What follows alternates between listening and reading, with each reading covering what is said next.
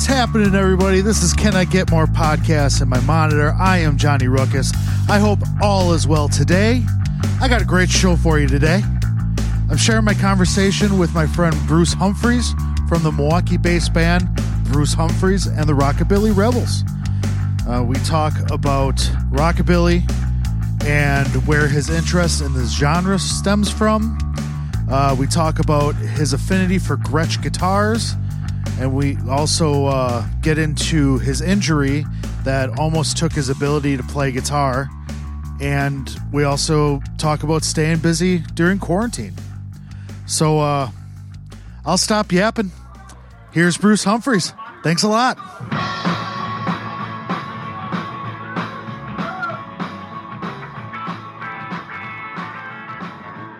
All right, so Bruce Humphries, it's been a while. How's it going, my man? It's living the dream on this end. Living the dream. There you go. Now, if only we could do, because living the dream is always like I'm living the dream, bud. It's like one of these things. Yeah. Too bad that's like if you say I'm living the dream, too bad there's like negative connotations to it now. Yes, I say it very sarcastically. But, if I say it enough times, maybe I'll start to believe it. Start to believe it. There you go. All right. I don't know a ton about rockabilly. Okay, well, for Bruce Humphries and the Rockabilly Rebels. So whoever's listening, I don't know a ton about it. I think my my extent is like Brian Setzer.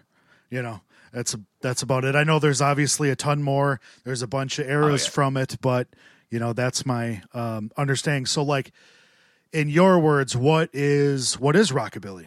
What is it? What does that do? Whenever I have to describe what rockabilly is, I tell them 50s rock and roll, but that we have more of a rock and roll, some punk elements to it. We're not straight up rockabilly. Probably too hard for the rockabilly crowd, too soft for the psychobilly crowd. I always use like early Elvis as, everybody knows who Elvis is still, I think. Yeah. That whole Sun Records, Johnny Cash, Jerry Lee Lewis sound.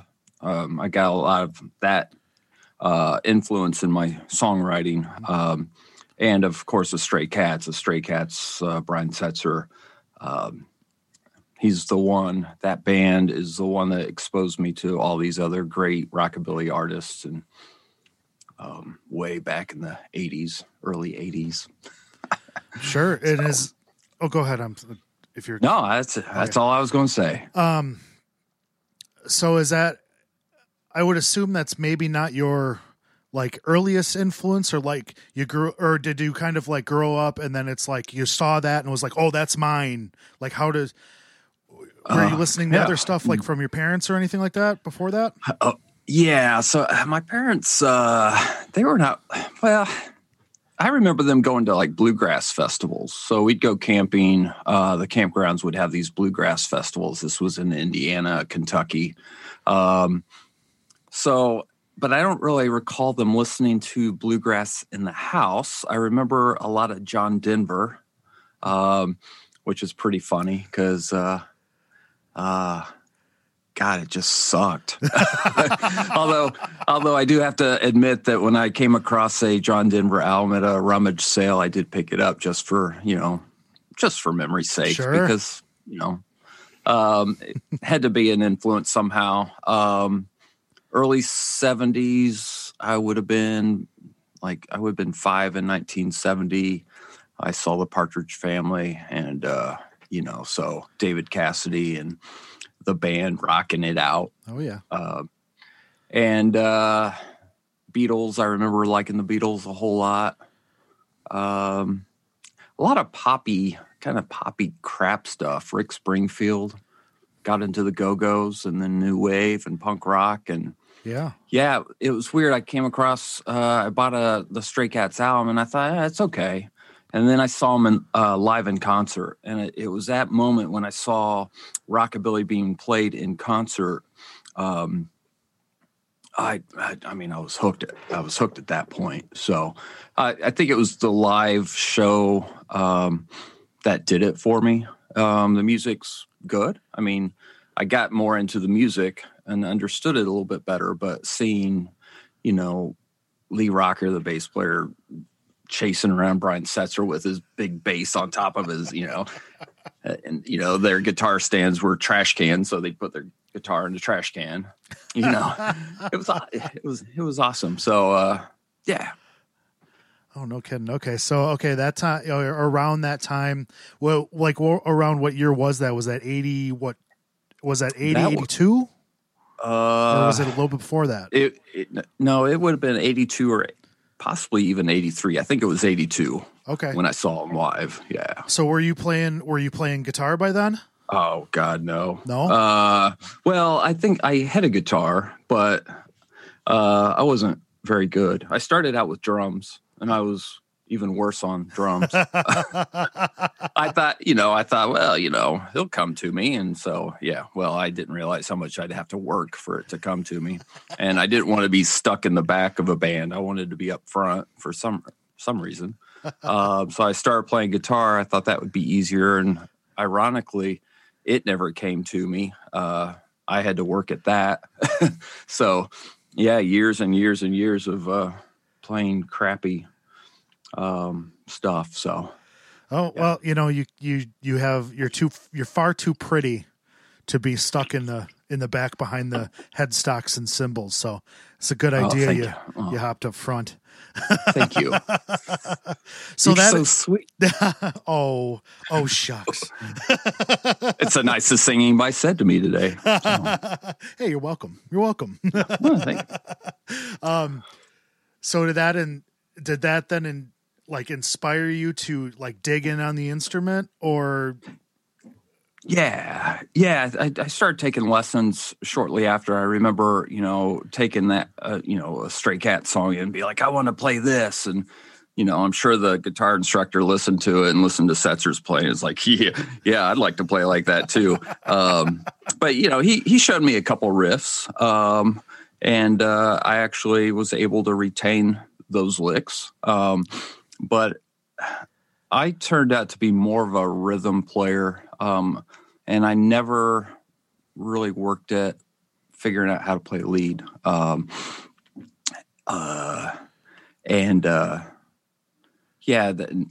Some people can sit down and just be a lead player and just play these incredible things, and I was never like that, and I never worked at it. So that was part of the issue. But I just never really had the ear for it. I kind of had to, I don't know, just eventually years of playing, it's come to me a little bit, but I still got a ways to go. Yeah, we all do. Yeah, I never, you can do, lead or whatever, come out, kind of fall out of your ass or whatever. But it's like, I really wasn't much of a lead player too. I just never, there's certain things I can do, but I kind of, you got to be a different cool to play rhythm. At least that's what I'm telling myself. Yeah. I like how that sounds. Nice. Okay. So, at this point you're okay. And then that time, around that time when you hear the Stray Cats, you're about 17 years old. And then when do you start, you're working on the guitar here. Mm-hmm. When do you, start your first band, join your first band? When was that in the journey? Yeah. I was kind of around that same time. I was playing with some other high school friends, and we were playing punk stuff, so 2-finger bar chord stuff, but it was more of a once in a while jam. We could never really get anything going where we'd have a show. There was a couple talent shows. I think we were in that, we'd play 1 or 2 songs, and we barely made it through those. And we did not win either. Talent wasn't there. And so I went to college. I was in a cover band. We did Ramones and Cramps and Violent Femmes. Pretty easy stuff to pick up. And so, yeah, I was just doing cover bands as much as I wrote a few songs here and there that were more of the alternative rock, punk stuff. Sure. But it wasn't until the early 90s when I actually was like, you know what, it's time to start a rockabilly band. Okay. And I never thought I could play it. Just, listening to Setzer and Stray Cats, I'm like, there's no way I could play it. But my buddy got an upright bass. I foolishly, thank God I foolishly bought a Gretsch. I went into a music instrument store and set my sunglasses down on an amp and was sitting there playing a Gretsch. I got up, we left, drove about half an hour away. I was like, God damn it, I forgot my sunglasses. Went back to get my sunglasses and walked out with a $1,800 Gretsch. Guy behind the counter was like, do you want the black case or the white case? I'm like, what's the price difference? He's like, $80. So I'm like, I'll just take the black case. He comes out with the black case. So I'm like, you know what? I'm going to take the white case. Put it on a credit card. I'll worry about the money later. Sure. So, yeah. Did you remember your sunglasses? Yes, I did. I did. That was the most expensive pair of sunglasses. But yeah, that guitar's still with me, and that was 92 or 93, I think. And we were playing an alternative rock and roll band, but it was just time to switch. Yeah. All right. Okay, so you still have it. Is that the one we see all the pictures? Is that still the same one? The big orange one, yeah. Oh. Yeah. All right. Yeah. Well, I was gonna ask. I was gonna get into a little gear nerditry here, but we'll get in there now.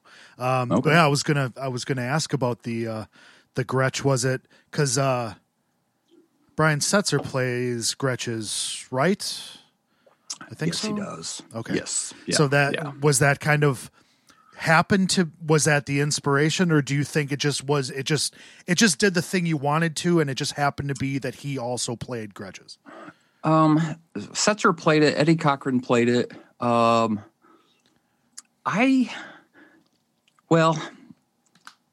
let me think here.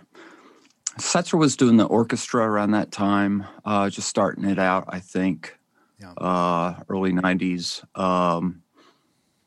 Yeah, he's pretty well known for that orange Gretsch. So I'm sure that influenced me. Although when I was at the instrument shop, they had a Brian Setzer model right next to the one that I ended up buying. And it had, dice for the knobs. Sure. And I was just like, I can't get that one. It just felt wrong. It felt like I was wanting to be Brian Setzer or something, it just didn't feel right. Although, a guitar that my dream guitar is the Gretsch White Falcon. Oh yeah. Yep. And I had the opportunity, if I would have spent like $500 more for when I went back to get my sunglasses, I could have had the White Falcon. But I think I only had a $2,000 limit on my credit card, so so I couldn't have bought it, which sucks now because now they're $3,000 or $4,000. So this, but I remember Setzer playing a White Falcon, and the thing looked huge on him. It was just I like those big guitars, and then I realized, well, he's probably about half a foot to a foot shorter than me. So yeah, of course it looks bigger on him. But yeah, I mean, Gretsch is just an iconic rockabilly guitar. And it's just so well known. So yeah, so I went with the orange one probably because of Setzer. But I did not get the Setzer model because of Setzer. Yeah, well, with that one is so stylized. Yeah, with the dice. And it's it's obviously spec'd out for him. So it's like you almost pigeonhole yourself by getting that guitar, even though obviously you can play whatever, Right. But yeah, Gretches do I've never owned a Gretsch. I've only played like the real, I guess more the cheap ones. Like what do they call that? Something Jet Junior or something like that. It's like $300. Yeah. But it's super sick and I want it. Yeah. Well, go play a $1,500 one and see how that feels compared to the Jet. I can't remember what that brand is. I should know, but I'm not really that much of a tech geek. So, but yeah, try a $1,500 one. When I was out looking for guitars before I bought that Gretsch, we went to a place in Louisville. This was around Louisville, Kentucky, where I was living. And there's a place, I think it was called Guitar Emporium, where they had a bunch of old classic Gretsch guitars, $3,000. And I'd sit down to play one, the strings were popping off the bridge, and it's just like, these things sound like crap. So that's why I ended up buying this one. It was brand new and it plays great. And it's not old. And although now I wouldn't mind like an old White Falcon, but, whatever. So. Yeah. The White Falcon kind of seems to be like the kind of the grail of the Gretches, huh? It was. I was watching a review. Somebody was playing it the other day, and he's like, "Yeah, this is kind of like the holy grail of guitars." And I'm like, "Yeah, all right." So I asked my wife a couple of weeks ago. I'm like, "What do I have to sell so I can get my dream guitar?" Because they bought one for me. They bought a Gretsch Electromatic for me on my 50th birthday. Okay. Or my wife and kid, they allowed me to buy one, So, but at that point in time, I thought that because of health issues that I wouldn't be playing again. Oh yeah. And it was just kind of something I wanted to do for 50th birthday, and I wasn't playing at that point. And now that I'm able to play, I'm like, all right, maybe I got to rethink this. Life is too short. And part of this was because I went to Cream City Music here in Milwaukee area. Yeah. And they had a Gretsch White Falcon way up high, out of reach. Mm-hmm. And I took a photo, sent it to my wife saying, it's a good thing this thing's too high up. But I ended up asking the guy to take it down, and I strummed it and played it a few. I'm just like, oh, okay. What do I got to do to have my dream guitar before I'm too old to play, and so we've kind of talked about it, and I'm working toward doing it.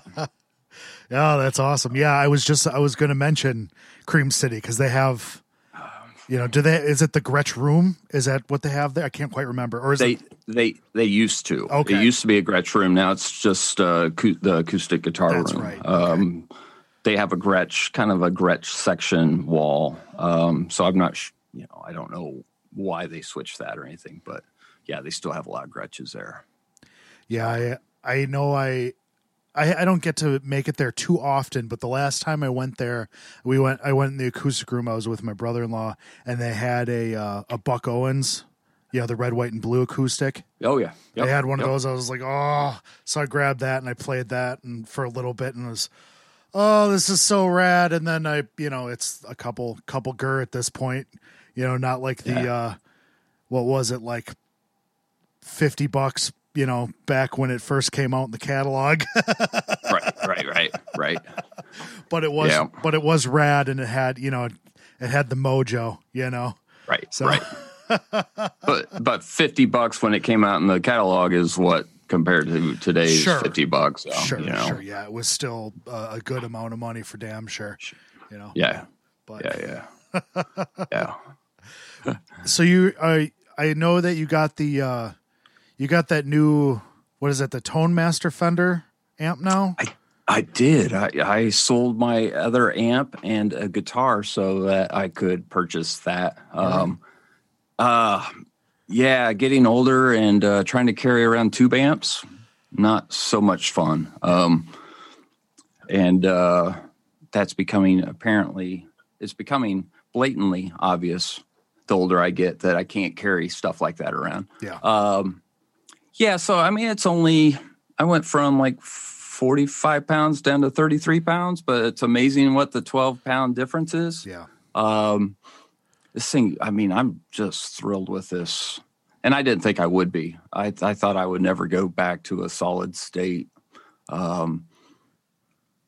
amp, but a friend of mine on Facebook bought one, and I was conversing with him, and he plays a lot. He plays rockabilly, all kinds of music, and I thought, tell me what you think, and he loved it, and so I right when the pandemic hit, I was able to pick one up before everything shut down. Sure.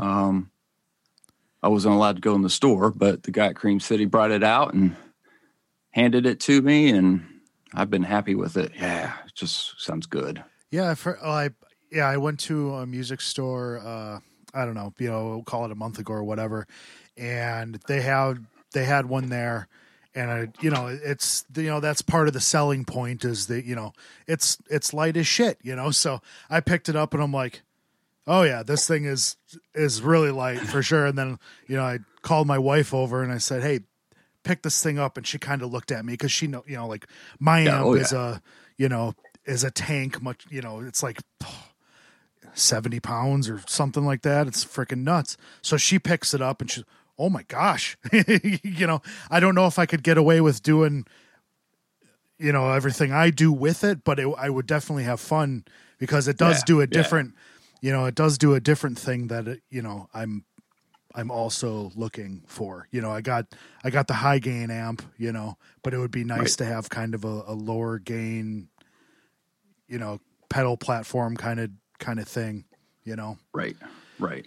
Yeah, I went with the twin speakers as opposed to they've got the single speaker version of it, which I think is only 23 pounds or somewhere like that. So super light, but I wanted a little bit more of a fuller sound. And yeah, I'd watch the comparison videos on YouTube, and the guy's like, yeah, I can tell a little bit of a difference, but it's not that much of a difference between the two.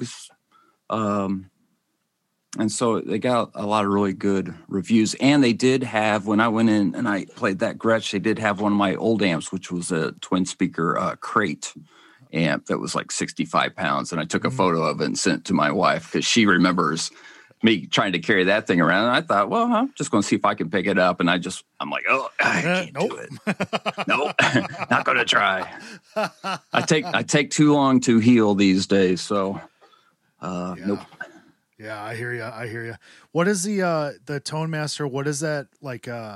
Is that a twin reverb that they based off? Yeah. Okay. Yeah. Okay. Yeah.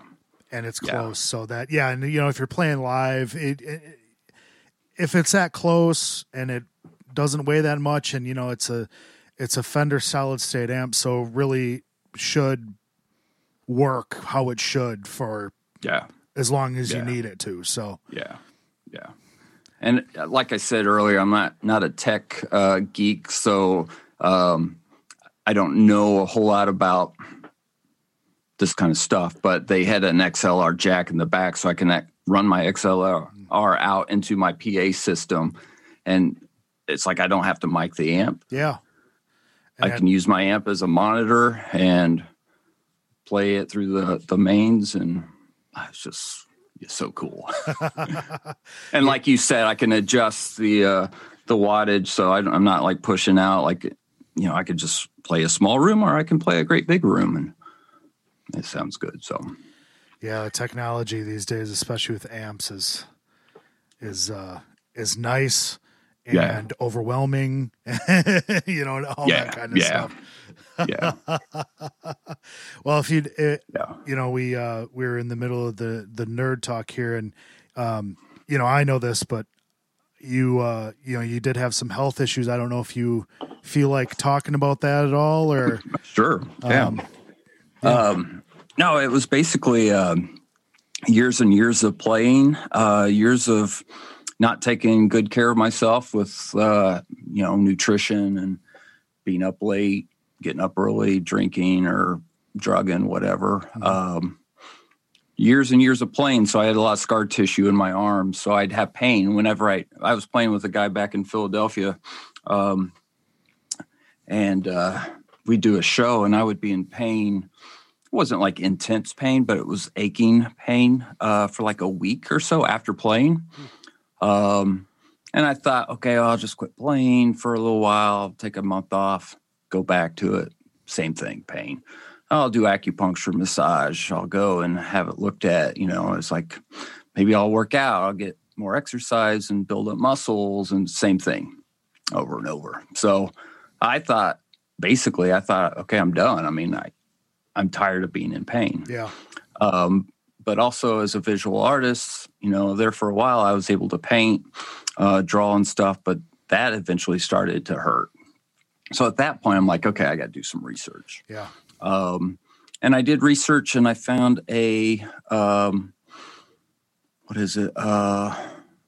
internet, a group of physicians called Musicians Physicians. Okay. And there happened to be one over in Milwaukee that was a part of that.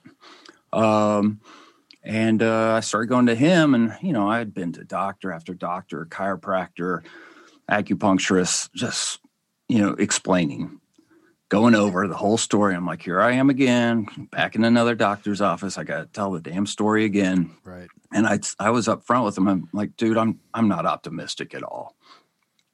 So I worked with him, and he broke up the scar tissue, and I did everything that he told me to do, exercises, stretching exercises, nutritional supplements. And lo and behold, he got me back to playing. And I was like, I'll never play 3 to 5 hour shows again. And of course, now I'm playing 3-4 hour shows. But I'm not hurting as much. There's some irritation, but it's bearable. It's manageable. And it never occurred to me that, playing guitar, playing music is like a sport. So you're using tons of muscles in your hands, arms. You gotta stretch those things out. Yeah. And so I was stretching out 15 minutes before I play, and then stretching out 15 minutes after I play. I'm like, you being a musician, you just want to pick up the guitar and start playing. I don't want to do stretches. No. Before. No. But so yeah, it was pretty and unfortunately he moved to Nashville. Unfortunately for me. Great for him because he treated musicians. I probably shouldn't say who he was treating, but he was in Chicago at a huge concert at the baseball field. Okay. He'd be flown out to Red Rocks in Colorado just so the band would fly him out so they could be treated before they go on stage. So, great for him. Yeah. Bad for me, but I know when he left, he's like, the exercises, what you need to do. I'm like, oh yeah, okay, you're right. So I picked myself up my pity potty, and I went on about my way, and here we are. There you go. So, no, that's awesome. Yeah, well, yeah. Luckily, I've heard of that. Musicians, physicians, easy enough for anybody to say. Yeah, I've heard of that. No, man, it was lucky that it was right in Pewaukee, Yeah, so, blown away. I mean, how more or less right down the road from you, Yeah, how I don't want to say it was an act of God but it was a blessing. I mean, how could that be any more right to find one of those that was 20-minute drive for me? Yeah, and that I could go to twice a week and 3 times a week for a while. And then, and it was cool. It was cool because one of our first shows, it was probably the second year that we were together. We were playing right outside that doctor's office on Pewaukee Lake. And so it was like, I've come full circle. I didn't think I'd ever play again. I went to this guy, and now I'm playing a 3-hour gig in front of their office and feeling good about it. So I got treated and then went over and played. So, couldn't have worked any better.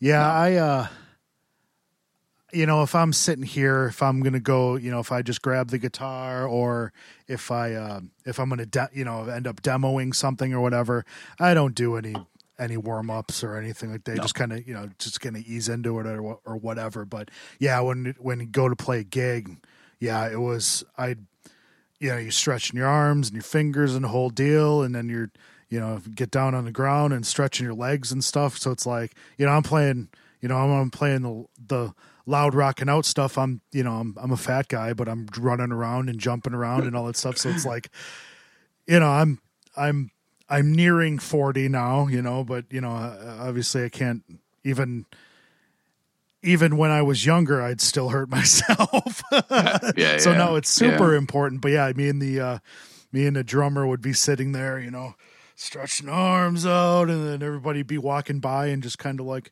oh, what are these freaking nutsacks doing? But yeah, it's so I don't pull a hammy, damn it. I got some shit for,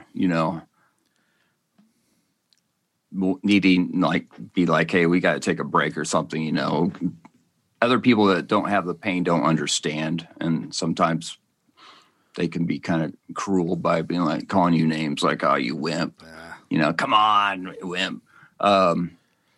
But yeah, I was down for 8 years and talk about depressing because I'd be like, look at Paul McCartney. He's like, what, in his 70s and he's still playing. Somebody did have a good point. They're like, well, you don't know what goes on behind the scenes. Yeah.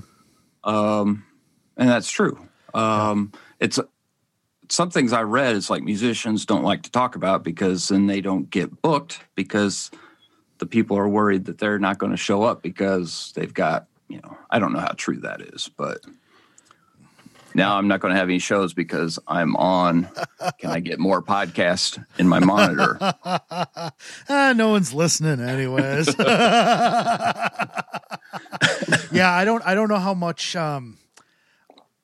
maybe at some point in the world, maybe that would have been the thing where they wouldn't, book you or whatever. Cause that, but just with like all the new information that's come, like, even sports with like, the concussion protocols and stuff like that, or other kind of, there's all sorts of like, there's a lot more awareness now of all sorts of stuff. So I don't think that would happen. Maybe I'm sure you'd find some dickhead to do that, but you probably don't want to work with them anyways. Well, a lot of the bigger things that bigger things like the fairs or something like that, they usually have contracts you got to sign. So, I'm not going to be signing a contract if I'm not going to be able to play it. Oh, right. And it's not like I can't play. I just might be in pain but knock on wood, it's not happening. So sure. No, yeah. You found the right guy. And it's working. It's worked. So why wouldn't it continue to work? So how long has the Rockabilly Rebels been the Rockabilly Rebels? We started in 2017. So I think in the spring of 2017. That's right. Okay. And I think we had a show within a couple weeks. So it's kind of like scrambled to come up with a name. Yeah. But yeah, then I ended up getting all new players a year after, I think. A little bit over a year after. And we've been together since, although we do have a new bass player now.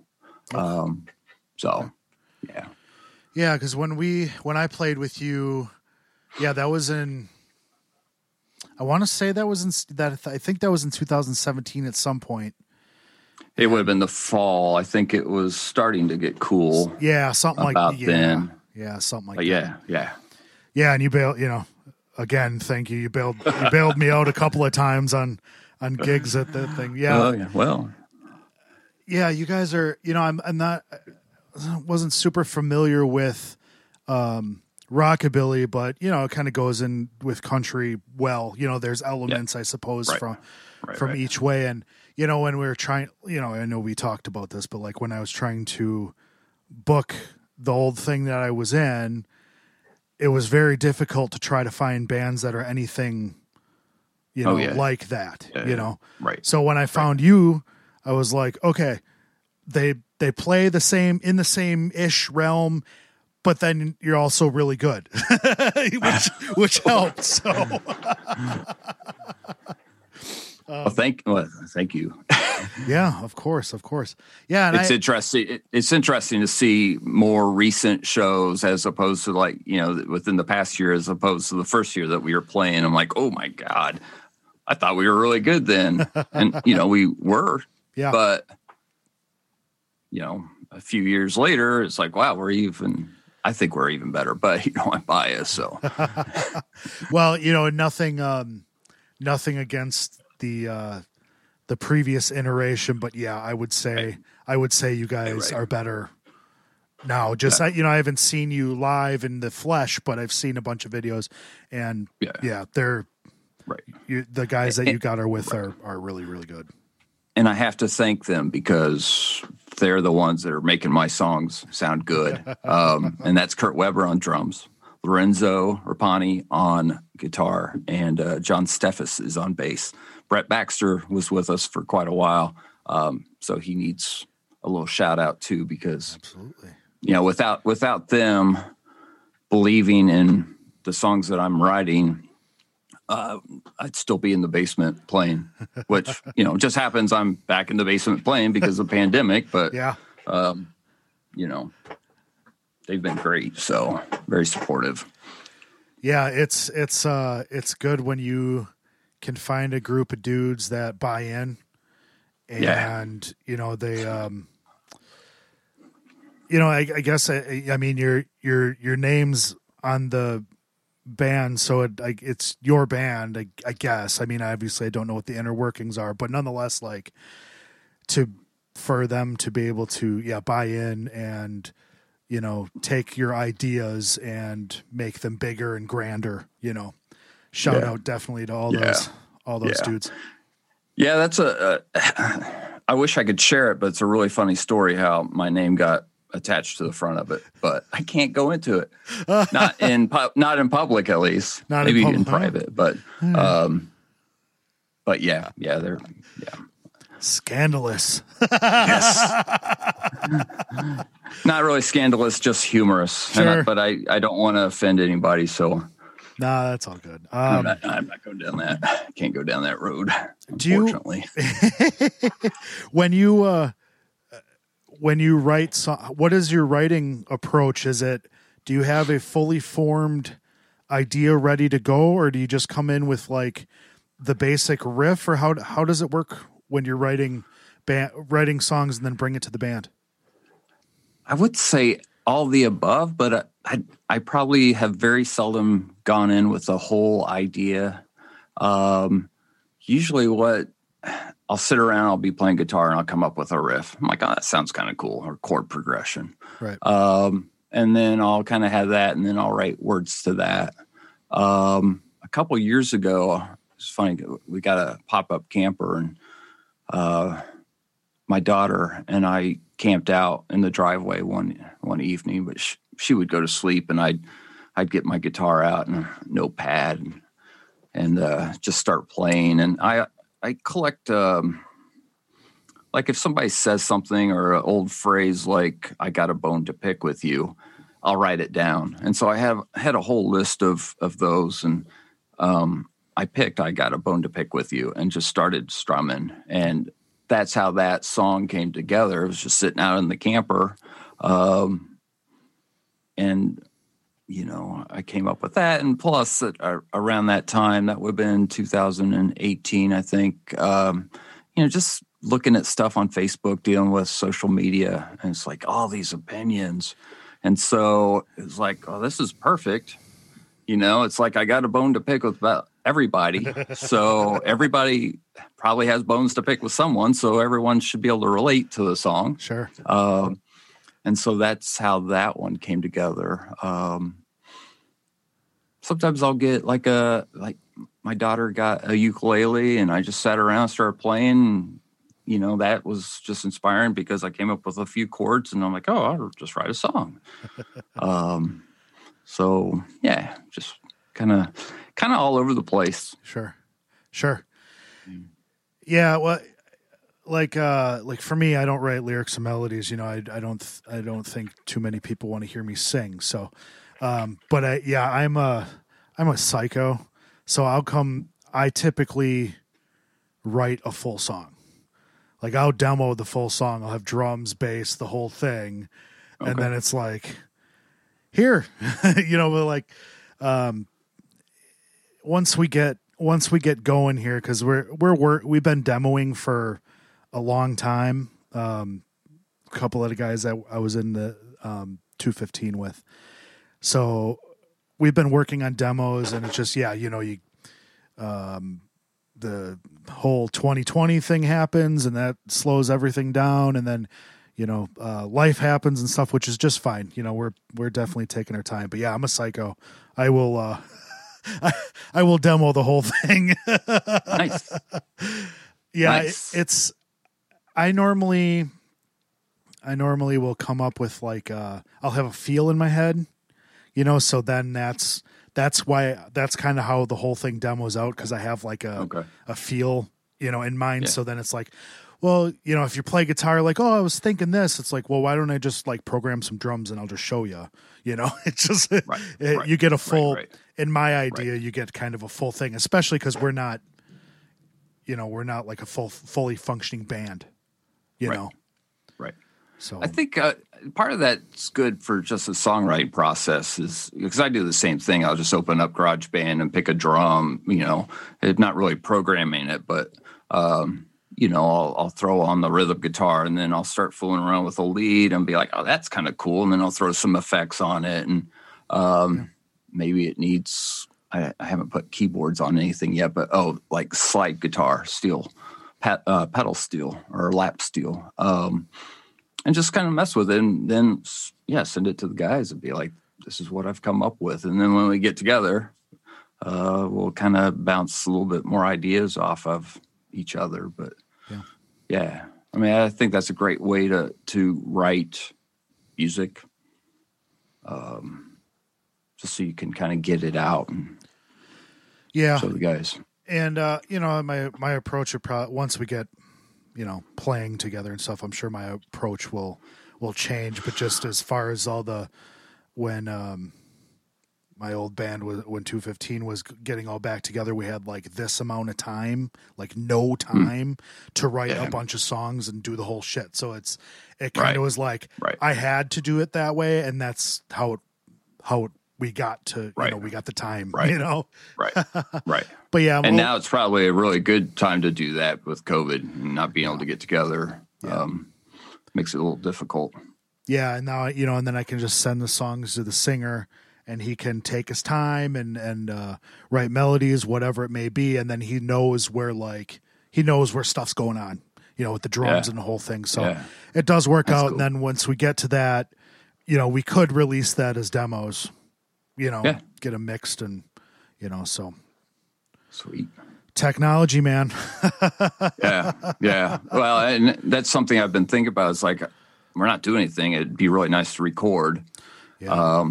But I don't know if we really should get together. But yeah, I'm going to do some tracks, and I'll send it over to our drummer, who just needs to know what the beats per minute is. And so that he can lay down the drum tracks to it, and then he'll send it back to me, and then I'll maybe send it to the bass player and then the guitar player. Luckily, we all have some kind of technology that we can fiddle with. Yeah. Yeah, that's awesome. Yeah, that's awesome. And there's been a lot of people that have done that. I listen to podcasts all the fucking time. So it's like I was listening to Chris Shiflett's podcast from the Foo Fighters, and he had I can't remember the woman's name, but she had just come out with I think just came out with an album like, whatever, a month ago at this point. And that's how she recorded the album is she had a producer. I think they worked on stuff before, this whole shit happened, and then the shit happened. So she had to go home. So then she, recorded the guitars and blah, blah, blah, blah, blah, and then sent it to him. And then he brought in studio musicians, and they played all the songs. She's like, I have no idea what's going on with the songs. She heard them here with just her playing guitar and then maybe singing. I don't know. And then it came back as a fully fledged band. Okay. But I mean, it's possible. and it's an option for sure. And especially since all your guys have ways to do it. Yeah. You know, what the hell? Yeah. Well, yeah. Well, and it keeps us busy, and it just gives us something, gives me something to look forward to, So and I think that's what's really important right now is just having something, that's why I'm doing a weekly live stream from the basement. It's just to make sure I'm still playing. Yeah. That I've got something to look forward to. Yeah. And maybe bring a little joy to someone's evening, So. Yeah, it's fun. I haven't been able to watch the whole thing. Yeah. But I've gone in bits and pieces and stuff like that. Yeah, it's fun, man. And you just kind of you keep your chops up, you keep the songs in your head, and you just kind of stay involved one way or another, Yeah. But you guys just had you guys played a show not that long ago, right? Was that September sometime? You guys had a gig. I know it was an outdoor gig. Was it September? Yeah, it was September. I think it was September. We played down in Janesville. Yeah, with Daryl Broughton from Gas Can Alley. Oh, went down. Yeah. They were putting on their Atomic Voodoo Meltdown event. So I think that's the one that we played. We were actually pretty lucky and played a number of shows. We had a ton of really good shows canceled, obviously. But we were able to still play some outdoor gigs, some indoor socially distant gigs, although now we're talking about, I'm not going to do an indoor gig unless it's something where I know everything's social distanced.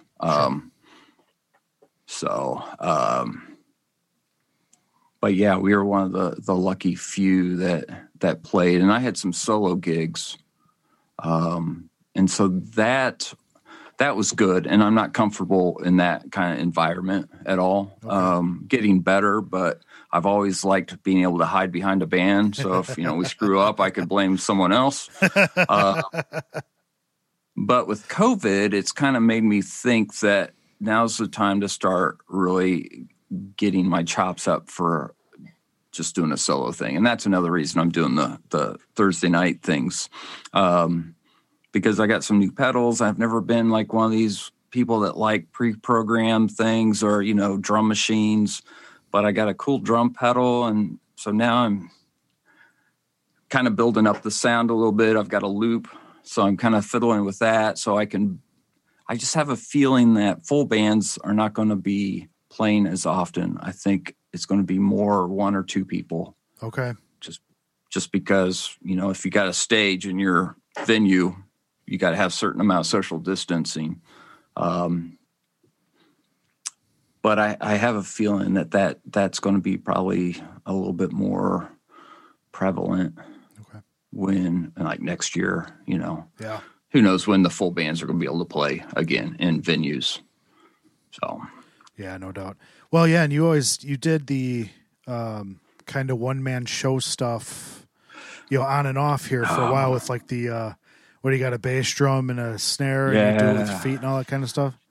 Yeah, I started that in 97, 98, I think, because I got tired of playing with other people. And so I found a bass drum at a farmer's auction and picked that up and then started adding snare and a couple cymbals, ride cymbal, crash cymbal, hi-hat, did a cowbell with my head for a while. But then I started having some pain, and I started playing with that guy in Philadelphia. So I stopped doing the one-man band as much. And I do it from time to time, but I'm just having a lot more fun doing just the pedal stuff and standing there with my guitar, and it's a lot less work.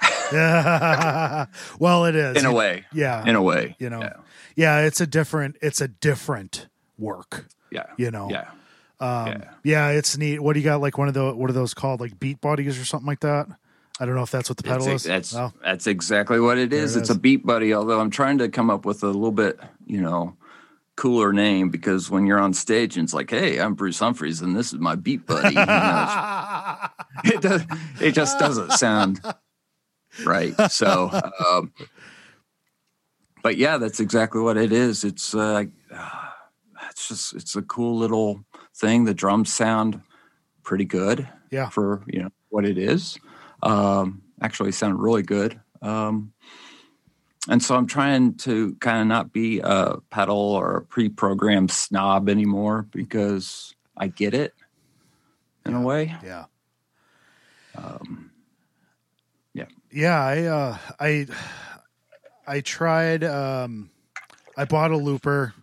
I ended up selling it, but what I was planning on doing is something like maybe like a duo or something like that. And it just never got to that point. And I was like, whatever. I'll just put the loud rock band pedal board back together, but yeah, it's a neat, I had a lot of fun messing with the looper, and then I didn't have the beat buddy thing. I think it had like 2 beats or something like that. You could just put it on to keep tempo or whatever. But yeah, more or less, right? Little Casio. Yeah, I have one. Yeah.